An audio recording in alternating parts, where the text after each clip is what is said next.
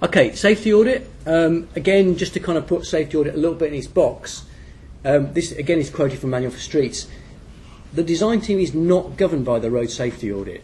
There is no sense in which a scheme passes or fails road safety audit. Road safety audit is a check or a review by a road safety auditor of a design to advise the design team. But the design team is not duty bound to take it on board. They can write an exception report and say that's what the auditor thinks, but for these reasons we decide to do something different, and that is entirely your ability to do that as a design team.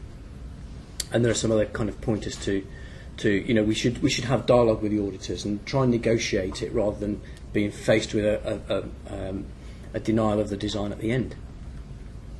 And just to say, you can do safety audits. Brighton was safety audited. And these are some comments from the road safety auditor who went to Brighton and said the nature and use of the street has changed completely. The street now has a distinct character, the ambience of a pedestrianised zone. Motorists appear to behave as though they are intruders in the street. And as I say, there's nothing physical to make that change. There's no bumps, there's no change of level, there's no chicanes, it's dead straight, it's dead flat. But the environment is making them go slowly. And the safety auditor made some few detailed comments, but didn't undermine the principle of the scheme.